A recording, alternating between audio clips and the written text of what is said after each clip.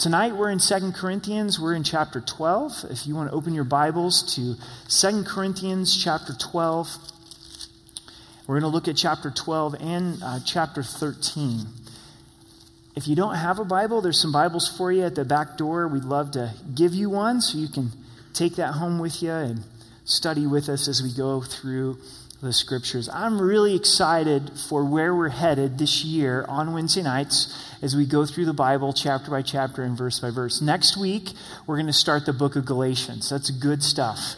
And then after Galatians, Ephesians, Philippians, Colossians. This is the year to make Wednesday nights a priority. And you can read ahead and study the book of Galatians, but I'm really looking forward to going through it together. So let's go to the Lord in prayer, ask that he would bless the study this evening. Father, we thank you for the opportunity to read your word. And Lord, we ask that you would give us an increased desire to know you, to be in fellowship with you. We pray that we would understand who you are, your love in a greater way, that you would awaken us to your love. And as we sang tonight, we don't want to just take you for granted. We love you. We offer our lives afresh to you. And tonight, as we look at the purpose of pain and as we go through trial in our life, we pray that your truth would set us free. So would you minister to us in Jesus' name, amen. Most of the time, we avoid pain at all costs. I've never met somebody that says, I just love pain. I don't like pain. I'll tend to avoid pain. But we know that there's not real growth oftentimes in our lives without pain. Pain usually comes from growth. But as we suffer, it oftentimes raises questions for us that we wrestle with. God, if you love me, you're my loving Father, why would you allow me to go through this? I watched my 3-year-old daughter die, you may say. She died of cancer. During the 3 years that she was alive, she went through 7 surgeries and spent months in the hospital. And the pain of watching your little girl pass away in that manner can cause people to really wrestle with, is there a plan? Is there a purpose in the midst of pain? That disappointment of, God, why did you allow my spouse to pass away? I was praying that you would deliver. I was praying that you would heal, but instead you took my spouse from me. God, why would you allow my spouse to divorce me? I was standing for my marriage. I was fighting for my marriage. I rallied a team of people to pray. I was faithful, but at the end of the day, they rejected me. They rejected the marriage. God, why do you allow this financial trouble in my life? Seems like I can't get ahead. I'm falling further behind. Can't find a job. What's the point of this? And what's the purpose of this? And the greats of Scripture wrestled with this question. You know, sometimes I think that we go through some condemnation or guilt if you wrestle with the question of pain. But you think of the book of Job, and Job wrestled with the question of pain in his life. He wrestled with, is there a purpose to this pain that I'm going through? A lot of the Psalms are honest questions of pain. Honest questions of wrestling, where's God in the midst of these struggles? And Paul, as well, he goes through his own path and journey of pain. He's asking that God would take away pain in his life, and we find the answer that God gives to him. So what we're going to be looking at tonight is the surprising purpose of pain. The surprising purpose of pain. And I hope that God's truth would encourage us, that it would set us free, that it would remind us if we're going through pain tonight, you find yourself in that place of suffering. But I think it's a foundational cornerstone truth for us to understand why God allows pain in our lives and to meet with the Lord in the midst of that pain. We look in verse 1 of chapter 12. It is doubtless not profitable for me to boast. I will come to visions and revelations of the Lord. The context of this is the church of Corinth has begun to doubt Paul as a leader, as a pastor, as an apostle. So Paul's having to go to him and reestablish a path of credibility with them. So now he comes to visions and revelations. There were some teachers that would boast about their visions and their revelations. So Paul is saying, well, I've received visions and revelations as well. And he takes us to this unique experience in his own life. He says, I know a man in Christ who 14 years ago, whether in the body I do not know, or whether out of the body, I do not know. God knows such a one was caught up to the third heaven. Paul is referring to himself, his own experience that he had, but he doesn't want to bring attention to himself, so he doesn't use his own name. He simply says, I know a man. But as you read these verses, it's clear that he's talking about himself. He's saying, I don't know if I was out of the body or in the body, meaning that I had died and gone to heaven, or I was still in my body and having a vision of heaven. But he goes back 14 years. He says 14 years prior. And when you do the math, he's probably referring to when he got stoned to death outside of the city of Lystra, and they left Paul for dead. The people that were stoning him goes, we did a good job, he's dead, we're going to leave him at this place. The believers come and pray for him, and he then is healed, and he's able to get up and continue on with his life. And he's saying it's this time that he received this vision of heaven, and he doesn't know whether he was in the body or out of the body. Now, what's this with the third heaven? There's some that have grossly misused this section of Scripture to think that there's 3 levels of heaven. He's not referring to 3 levels of heaven, but in his time, in his day, the atmosphere, our atmosphere, was described as the first heaven. The second heaven was the stars, the galaxy. The third heaven was God's throne. So he's saying, I'm caught up into God's throne. And verse 3, and I know such a man, whether in the body or out of the body, I do not know. God knows. So he emphasizes that again. He was caught up into paradise and heard inexpressible words which are not lawful for a man to utter. So what Paul says, what he experienced about heaven was so great, so wonderful, that it was inexpressible for him to describe, and would also be unlawful for him to try to describe it. Now, a lot of people have these experiences where they have a vision of heaven, and they'll want to come back and tell us about it. And it's important first to always run that through the filter of Scripture, of what they're describing about heaven. Is it what God says about heaven? But also, I'm always a little bit skeptical because of this verse. Paul has this type of experience. I think people can still have this type of experience today, but Paul says it's inexpressible, and he was pretty good at communicating. And he also says it was unlawful, that it wouldn't be right for him to try to express it. So you got to be careful with those types of descriptions of heaven. Run it through Scripture. In verse 5, of such a one I will boast, yet of myself I will not boast, except in my infirmities. For though I might desire to boast, I will not be a fool, for I speak the truth. But I refrain, lest anyone should think of me above what he sees me to be or hears from me. So Paul's saying, I'm not going to boast in my visions, in my revelation. I'm actually going to boast in my infirmities. And this is Paul's message to the church of Corinth, is he's saying, the reason you should trust me is because of the suffering that I've went through on your behalf. That's the proof that I really love you. That's the proof that I really do care for you. And that brings us into this discussion of pain in Paul's life. The purpose of pain in verse 7. And lest I should be exalted above measure by the abundance of the revelation, a thorn in the flesh was given to me, a messenger of Satan to buffet me, lest I should be exalted above measure. So there's going to be 5 points on the purpose of pain. You know, and when we look at Scripture and we pull out points, it's for us to pray through and to consider. If you've got a bulletin, on the back of the bulletin, you can write down notes. And the bottom there is an application. We're going to make it real easy. We're going to put it up on the screens for you. A lot of times I don't have pen or paper. If I'm listening to a message, I have my phone with me, and I will type the notes out on my phone. You can do that. We'll give you the benefit of the doubt that you're not texting. If you can do both at the same time, go for it. But if writing it down helps you remember it, go for it. So here's what we see from this verse. Number 1 is pain protects us from pride. Pain protects us from pride. Paul says, lest I should be exalted above measure by the abundance of revelation, a thorn of the flesh was given to me. And then he says it again, lest I should be exalted above measure. He had this revelation of heaven, but also God gave to the Apostle Paul a good chunk of the New Testament. He is the primary author. He wrote the most of the New Testament.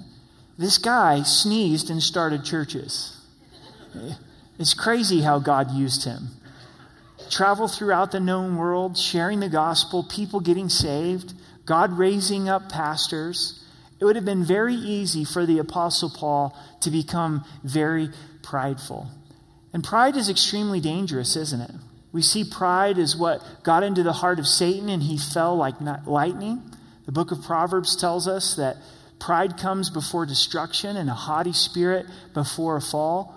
Throughout Scripture, it's been much more difficult for people to handle blessing, to handle success, to handle God using their life, stability, because it leads to pride. And then pride causes us to drift from God and rebel against God. There's a real strong warning against pride. And as Paul is wrestling through this thorn in the flesh that was given to him, a messenger from Satan to buffet him, he realized that a loving Father was protecting him. And suffering and pain has a way of keeping us dependent upon God. Because when we're in suffering, we wake up and we go, God, I can't get through today without you.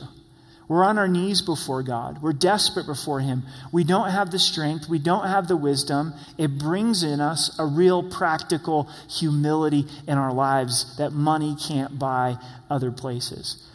Pray through this and consider this. Pastor Kent shared this with me when he came back from Uganda.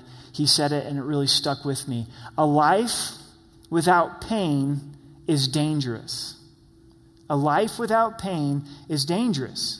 And we would go, well, wait a second. I want to try a life without pain. I'll take the risk. I'll see if I can handle it. I'll see if I can, steer off pride. I'll see if I can stay close to the Lord. If the Apostle Paul needed a little bit of pain in his life to keep him from pride, it's definitely a possibility for us as well, isn't it? That God in his love would say, Eric, I'm going to protect you. Church, I'm going to protect you. Brother, sister in Christ, I'm going to protect you. I'm going to give you this pain to keep you from walking in a place of pride. What's interesting about verse 7 is who's the messenger of the pain? Satan, a messenger of Satan. So Satan sends one of his demons to give Saul this thorn in the flesh. Now, Paul doesn't say. He doesn't say if it's his mother-in-law or malaria. He doesn't say. He just says a thorn in the flesh. So commentators, Bible teachers have had a lot of fun with this over the years to try to figure out what this is. It seems to me, again, this is just me taking a stab at this, that it is something physical for the Apostle Paul. Because he says, this is my thorn in my flesh. This is a thorn that has been placed in my body. It seems to be that there was some physical suffering that came from Satan into his life that God allowed for him to bear. And that's a very difficult suffering, isn't it? If some of you have chronic pain, chronic illness, and you wake up every day in a lot of pain, that affects you in a great way. We don't know exactly what it is, but it was from Satan. But this is point number 2, is God uses what Satan intended for evil. God uses what Satan intended for evil. In this theological discussion of evil and why God allows evil, if there wasn't evil, there wouldn't be the opportunity for us to choose good, to have the song tonight, We Love You, mean something. Because without the opportunity to not love God, love has no meaning. So God allows Satan, God allows evil. He gives us a choice. And Satan can bring suffering into our lives. But we know from the book of Job that it has to pass through the permission of God. Had to pass through God's hand before Satan could mess with Job. And then God will use what Satan intends for evil for good. So God didn't do it. God wasn't the one who was the instrument of this thorn. God did allow it, but he's now using it in Paul's life. Do you see that? God is using this thorn, even though it came from Satan, to allow Paul to be protected from pride. For allowing Paul to go deeper in prayer, for allowing Paul to experience the power of God. There's no place in Scripture that we see this truth more clearly than in the life of Joseph. Maybe you remember the story. Joseph gets betrayed by his brothers. He's the favored son, literally the golden boy walking around with a coat of many colors, the favorite of dad. So they first are going to murder him, but then they decide to sell him as a slave. Man, with family like that, who needs friends, right? So he heads to Egypt as a slave. Things are going well. God's with him. He's over all of Potiphar's house. Potiphar's wife falsely accuses him of rape. Who are you going to believe, the Hebrew slave or Potiphar's wife? You're going to believe Potiphar's wife. He goes to prison. God's with him. He gets responsibility inside of prison, interprets a dream from the butler and the baker and the candlestick maker, and is forgotten for 2 years. Pharaoh has a dream. Called up to Pharaoh's court, interprets the dream, second in command of Pharaoh, Hebrew slave. God uses him to save Egypt, and also his brothers come to him for food. God restores that relationship. His father comes to him in his old age. His father dies, and the brothers are now nervous. Well, dad's out of the way. Joseph's going to do us in. Maybe Joseph's been angry and bitter this whole time. These are the words of Joseph. And he's speaking to his brothers. What you intended for evil, God used for good. And in this discussion of evil, sometimes we're affected with pain because Satan will go after us. Sometimes we're affected with pain because of other people's evil choices, like Joseph's brothers. That's very real. But God is sovereign over that, and he's going to use that to get us in the place that he wants us to be. God used that decision of the brothers to get Joseph in the place that he needed to be in the second in of command to save God's chosen people. And that's a deep understanding when it comes to pain.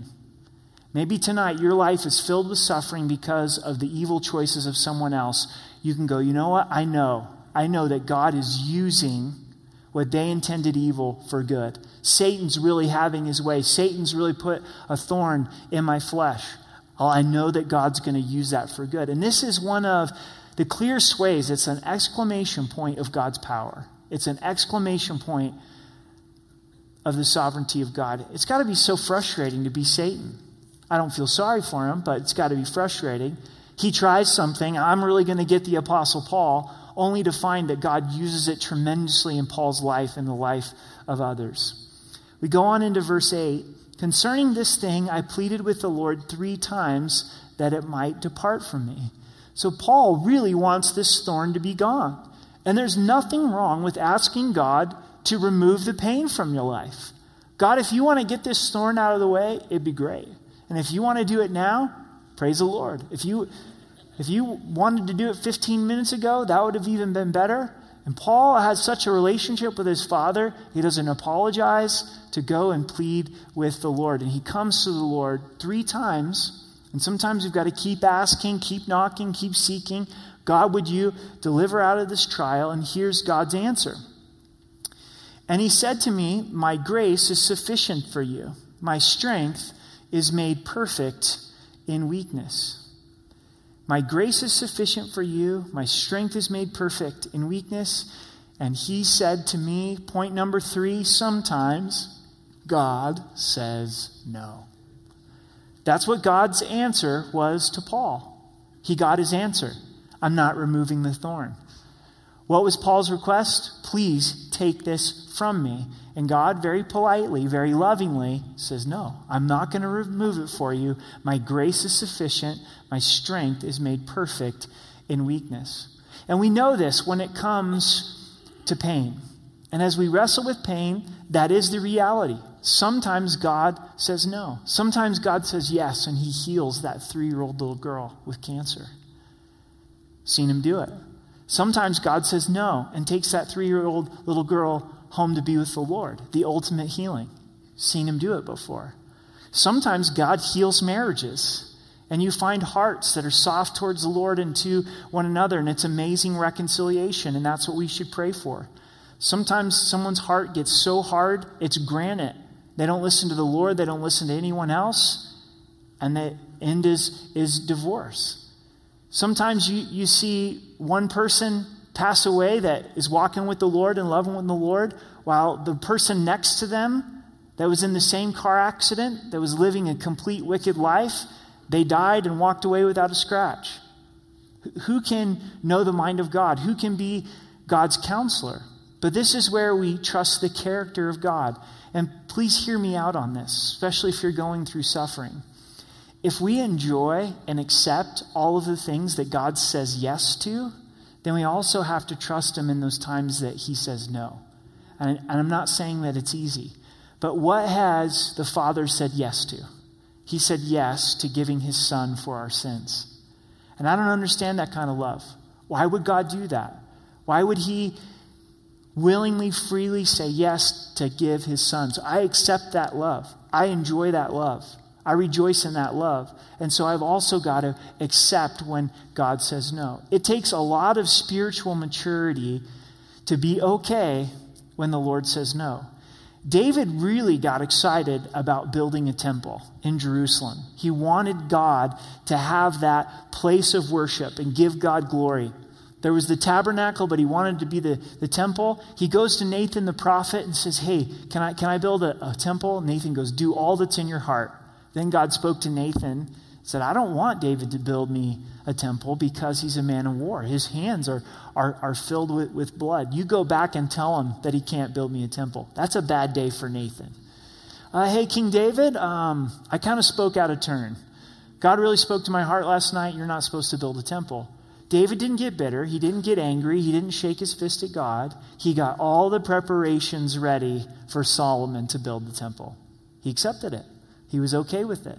He did what he could do. He rejoiced in what things God said yes to. But this is a real wrestling when God says no. This is a poem that was written with someone who was wrestling when the Lord told him no. I asked God for strength that I might achieve. I was made weak that I might learn to humbly obey. I asked for health that I might do great things. I was given infirmity that I might do better things. I asked for riches that I might be happy. I was given poverty that I might be wise. I asked for power that I might have the praise of others. I was given weakness that I might feel the need of God. I asked for all things that I might enjoy life. I was given life that I might enjoy all things. I got nothing I asked for, but everything I hoped for. Isn't that powerful? Almost desperate myself, my unspoken prayers were answered. I am among men most richly blessed. That's wrestling through that process of when God says no for the purpose of giving us something better. He's not just saying no to be mean-spirited. Here for the Apostle Paul, he gets no from God taking the thorn away from him. But what God does give, what God does say yes to, is he's saying, Paul, I'm going to give you myself. I'm going to give you myself in grace and in strength. And this moves us to point number 4, is grace is plentiful and strength is perfected. Think about these words, my grace is sufficient for you. The word sufficient has this idea that it's just enough. But if you look up the word sufficient, it also means plentiful. Because if you have a sufficient water supply, you have a plentiful water supply. Like if you've got good water in your home that's sufficient, that means it's plentiful. You've got enough for your needs. Every time you go there, there's enough there. And what God is saying to Paul is he's saying, I have grace for you in this particular trial, in this particular thorn, and it's enough. It's sufficient. It's plentiful. Now, grace is a gift that comes from outside of us, and it's unearned and it's undeserved. We think of grace with salvation, which is absolutely true. Grace doesn't turn off the moment that we get saved. God continues to pour out grace in our lives. So if we're going through pain and we're going through trial and we're going through difficulty, we can trust that the promise of Jesus Christ is he is going to give us a plentiful supply of grace for that particular trial. A lot of times when we're going through the trial, we can't see it. Other people can see God meeting us. Other people can see that grace that's being supplied to in our lives. But all we feel is drought, doubt, and wilderness until we get through it and get past it and we look back and we go, God was giving me grace. God was supplying my need in the midst of that situation, and I didn't necessarily feel it, but God was faithful to his promise. And then also is that strength is perfected, and this happens in pain. There's no need for strength unless there's weakness. Isn't that true? I don't need God's strength. And if you notice in this verse, God says, my strength is perfected in your weakness, Paul. Maybe the secret to Paul's closeness with the Lord and his effectiveness in the kingdom to share the love of Jesus Christ was his weakness, was his pain. It actually drove him to the Lord, walked with the Lord in dependency to where God's power could be seen. And when things are going good in our lives and we're healthy, or wealthy and wise, it's easy for us to not rely upon God's strength, to not see our need for God's strength. I think God is extremely glorified when his children go through pain and suffering. They rely upon him, and his character is seen through the midst of that trial. I've really seen that in Pastor Ed's life at Calvary Chapel, Aurora. He's a good friend. He serves on our board of elders here. His teachings on Grace FM 101.7, you can listen to it. But a few years ago, he lost his 24-year-old son to a heart attack. His son was mowing the lawn, was home by himself. His son's wife was gone and had a heart attack, and he passed away. He went home to be with the Lord. And that has affected Pastor Ed and Marie in a profound way. Words can't even express. From an outside perspective, you look in when someone loses their child, and all you can have is really empathy. You don't fully understand. And I know some of you understand because you've lost a child. And watching Ed go through this, I've seen God's strength in his life. I've seen God give him that grace. And I know it's been extremely difficult, and God has been glorified through it. And I'm sure that you know believers where you look at their life and you go, I don't know how they're doing it. I don't know how they're still here at church. I don't know how they're still going to work. I don't know how they're still getting up in the morning. And they're like, I don't know how either. But God is glorified because their strength, God's strength is made perfect in weakness. I think for us, this is a promise that we have to plug into and receive. Because we can easily go through a trial where we just go, I'm going to tough this out. I'll do this on my own. I got this one. It takes a certain humility to go, okay, God, I'm broken in this. I need your grace. There's been many times where I prayed to the Lord, God, I have the weakness. Now will you please give the grace and the strength? And those can be hard words to utter sometimes. But it takes that humility and faith to come and access the grace and the strength to be perfected in weakness. Verse 10 gives us our fifth point on pain. It says, therefore I take pleasure in infirmities and reproaches, in needs and persecution, in distress for Christ's sake. For when I am weak, then I am strong. Now I can tell you tonight, I'm not here in verse 10. I'm not here at this point in my life where I'm like, I rejoice in infirmities. I rejoice in reproach. I rejoice in persecution. But I understand the truth, and it's this. Acceptance of pain is paramount. Acceptance of pain is paramount. If you are anticipating in your life that it's not going to be painful, you're going to be extremely disappointed and disillusioned. And we think that as Americans. It's called the American dream. We expect everything's going to go our way. And if God loves me, he's going to allow everything to go my way in life. No. I read an article today. It was talking about the purpose of pain. And I quote, it says, unfortunately, I've decided in my life that I don't get the luxury of avoiding pain.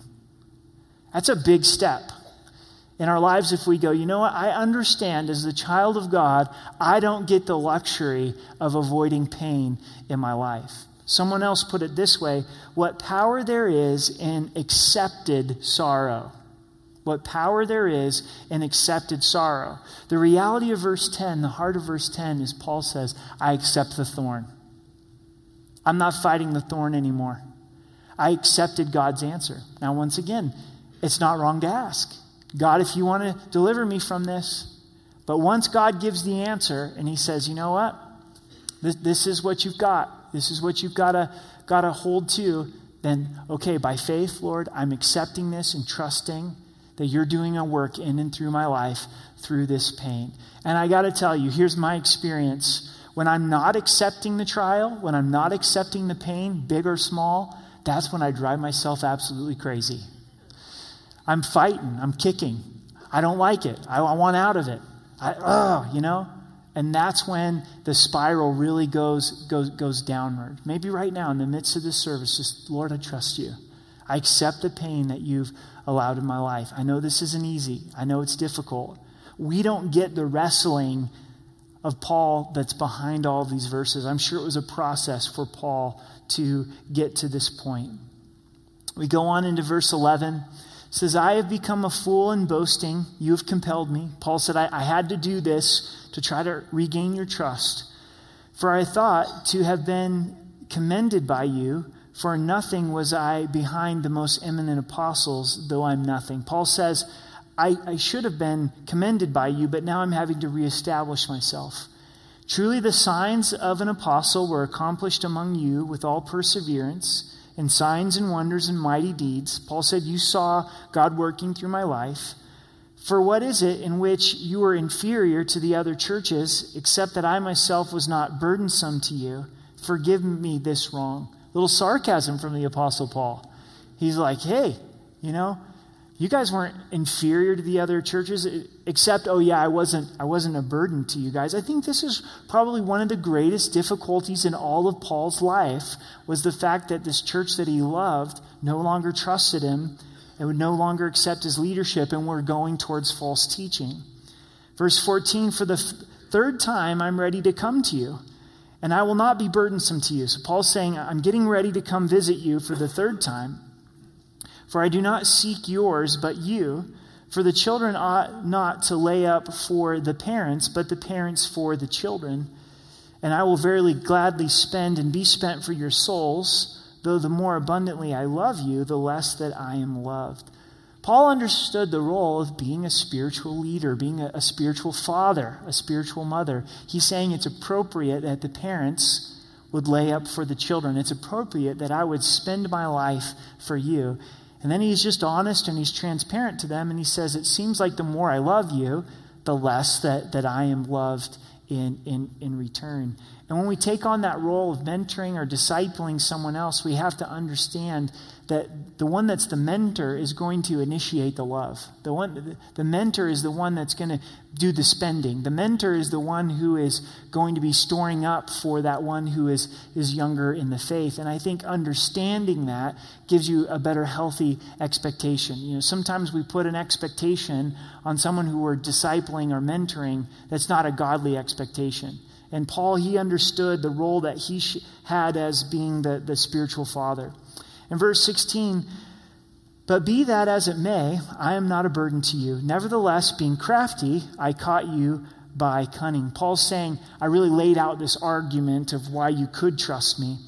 Did I take advantage of you by any of those who I sent to you? I urged Titus and sent our brother with him. Did Titus take advantage of you? Did we not walk in the same spirit? Did we not walk in the same steps? Has anybody taken advantage of you? Again, do you think that we excuse ourselves to you? We speak before God in Christ, but we do all things, beloved, for your edification. That's a great place to be, to just be concerned about others' edification. Paul gives some father talk here. He says, for I fear lest when I come, I shall not find you such as I wish, and that I shall be found by you such as you do not wish, lest there be contentions, jealousy, outbursts of wrath, selfish ambition, backbiting, whispers, conceits, tumults, lest when I come again, my God will humble me among you, and I will mourn for many who have sinned before and have not repented of uncleanness, fornication, and lewdness which they have practiced. It's a lot of words for Paul saying, when I come to visit, I hope you're walking with the Lord. And that's seen in your actions. Because if you guys are destroying each other and you're all caught up in sexual sin after I've laid these 2 letters out for you, well, that's going to break my heart, and there's going to be a lot I'm going to have to deal with. Chapter 13, and we end the book here with this. Verse 1, this will be the third time I'm coming to you. By the mouth of 2 or 3 witnesses, let every word be established, quoting the Old Testament. I've told you before and foretell as if I were present the second time, and now being absent, I write to those who have sinned before and to all the rest, that if I come again, I will not spare. Why is that daddy language? Because he's saying, guys, if I come after all this the third time and everything's the same, man, I'm getting out the spanking paddle and I'm not going to spare. I'm not going to spare correction at this point. And remember, correction is a proof of love. Scripture says that a father disciplines the child he loves. It's hard for us to understand in the Scripture because of our culture, but that's the truth. And Paul's showing great love to stick with this church on multiple occasions and continue to confront them about sin. It shows the seriousness of sin, and it shows the seriousness of God's love for them and Paul's love for them as well, even though they didn't feel loved. And a lot of times when we get disciplined, we don't feel loved. In verse 3, since you seek a proof of Christ speaking in me, who's not weak towards you, but mighty in me. So they're seeking out a proof that Christ is speaking through Paul. This is a great truth here in verse 4. For though he was crucified in weakness, yet he lives by the power of God. For we also are weak in him, but we shall live with him by the power of God towards us. Jesus died in weakness, but now he lives in power. Paul says, I am weak, but through Christ, he has made me powerful. Paul, in his suffering and in his pain, I think through the Lord, in a way that is beautiful and glorifying to God, he was a very powerful man of God. You get a sense of that by his writings. Not a worldly power, not a power that you had to be afraid of, but a power that came from the Lord. In verse 5, examine yourselves as to whether you are in the faith. Test yourselves. Do you not know yourselves that Jesus Christ is in you, unless indeed you are disqualified? There's no reason to be afraid of a test if you know the information. There's a lot of tests that I was afraid of growing up because I didn't know the information.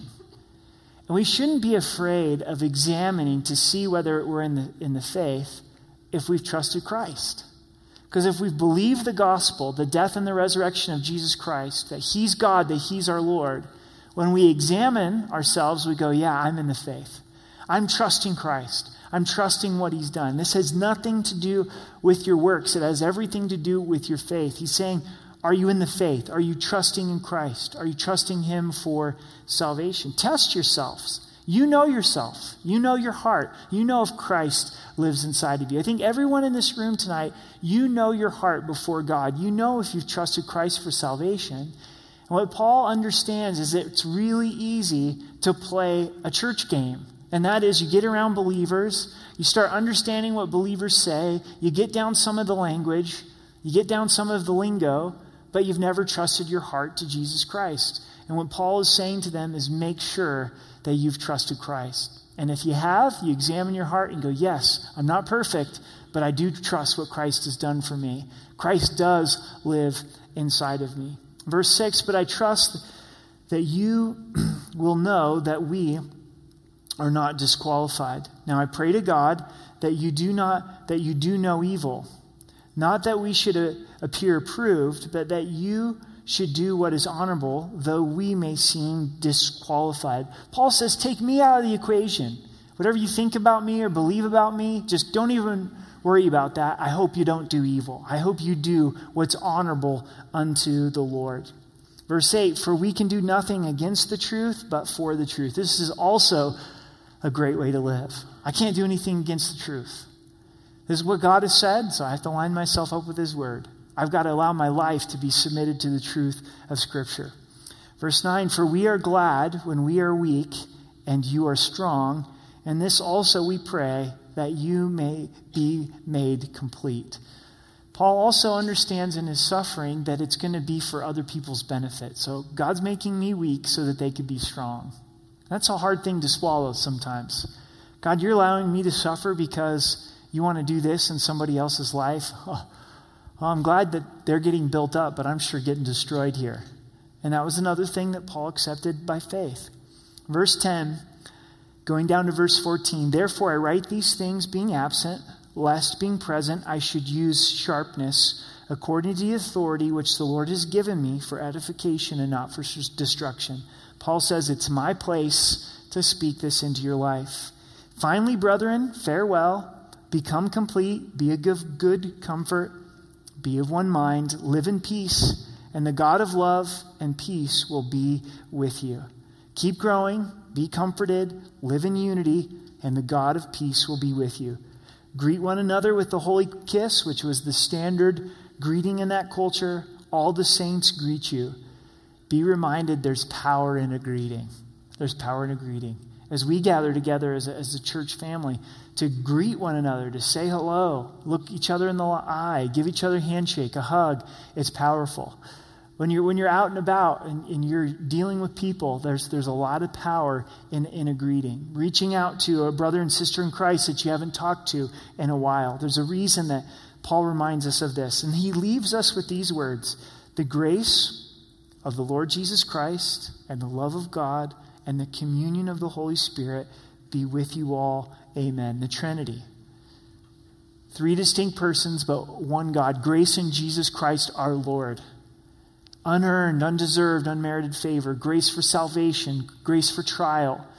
Grace that pours through our lives. Left in the hands of the grace of Jesus Christ. Left in the love of the Father. The love of God. Here's the love of the Father. He loves you. Know that you're loved by the Father. And then the communion with the Holy Spirit, fellowship with the Holy Spirit. Don't grieve the Holy Spirit. Be led by the Holy Spirit. Walk with the Holy Spirit. Amen. So we conclude the book. And as we conclude the book, out of all of Paul's writing, this is the most autobiographical. He shares the most of his heart to try to regain this church's trust. I think that as you look at all of the New Testament, and you can look there with me if you want briefly, when we look at 2 Corinthians 4 and 5, they're so powerful. There's so many truths that are there in chapters 4 and 5. I just want to remind you briefly in chapter 4, it said, therefore we do not lose heart, even though our outward man is perishing, yet the inward man is being renewed day by day. For our light affliction, which is but for a moment, is working a far more exceeding and eternal weight of glory. While we do not look at the things which are seen, we look at the things which are not seen. For the things which are temporary, but the things which are not seen are eternal. Because there will be pain and suffering in our lives, know chapters 4 and 5 well. They're rich, they're deep, they're encouraging for us. Go back through this book and see the truths that God really wants you to hold on to. And then tonight, as we close and we look at the surprising joy of pain, the surprising purpose of pain. You may be saying, Eric, I still don't get it. I don't get why a loving God would allow pain in my life. And I want to boil it down to hopefully a really powerful level, and it's this. Is Paul encountered Jesus in his pain, and he knew Jesus in a greater way. He heard the voice of Jesus. This was Jesus speaking to Paul, and he said to me, my grace is sufficient for you. My strength is made perfect in weakness.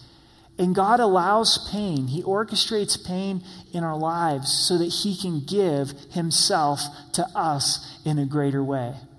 God wants to meet with you in your pain tonight. And as you come and take communion, fellowship with his suffering. Pour out your heart from him. Jesus, I need to hear from you. It's one thing to hear a Bible study, and it's another thing to meet with Jesus Christ. And we want to pray that God would comfort you in your pain. I hope you don't feel beat up by these truths, or these truths that are being crammed down your throat, but I hope you feel comforted to meet with the Lord. And I think you can say this as you look back at pain in your life. Hindsight's 20/20 vision. I look back at pain in my life, and I go, man, I would never want to go through that again. But God, I can see in your wisdom why you allowed that in my life. I'm so thankful that you allowed that you gave that gift of pain to me. I wouldn't know you in the way that I do today if it wasn't for that road of suffering, if it wasn't for that road of pain. Oh, Lord, you protected me. You produced prayer in my life. Your power came into my life. I experienced you. But when you're in the midst of it, you can't see that. And you might be at that point right now where you're just saying, I can't even begin to see that. I'm wrestling. I'm hurting. I'm feeling crushed here. And that's when you plead with the Lord. That's when you get on your face before the Lord. You come in communion and you sit down in a quiet place. You go, God, I'm broken. I'm hurting here. Jesus, I need you to meet with me. I got to tell you this from my heart. No pastor, no friend, no spouse, no book, no worship leader can take that place of Jesus. There will be pain in our lives that's so great that it's intended to bring us to the feet of Jesus. And there'll be such confusion and there'll be such disillusionment. Not that you don't go to others for comfort, not that you don't go to others for prayer, not that you don't read books, but those are all secondary to Jesus. Paul wouldn't have what he shared with us if he didn't plead with the Lord, if he didn't go to the Lord. And it's not always instantaneous. It's not always that, the light bulb went on. Sometimes it's years where you're walking in the pain. You're walking in the pain. You're continuing to go to the Lord. But he's the one you need. He's the anchor of the soul, and there's no substitute. So as we come and take communion, begin that process of pouring your heart out to the Lord. If you need prayer, we'd love to pray with you. We'd love to put an arm around you and ask that Christ would meet with you. There's power in looking to what Christ has done upon the cross and appropriating it in our hearts and our lives. Let's pray together. Let's pray for one another. Father, in knowing these truths, we still wrestle very much with the pain, the disappointment, when you say no, when things don't go the direction that we thought that they would. Father, I know that for some tonight, they're in a great season of pain, a great season of loss. They've lost children. They've lost a spouse. Or they've been rejected. They've been stomped upon. They deal with chronic pain. Things that you know, that we don't even begin to know. And we ask that you would comfort. You're the God of all comfort and the Father of mercy. Lord, would you help us to understand pain in a little bit greater way, and as we experience pain, to go to you, to wrestle with you, to hear your voice. Would you be gracious to speak to us just like you spoke to the Apostle Paul? Would you bless communion? Would you meet us afresh in communion? In Jesus' name, amen.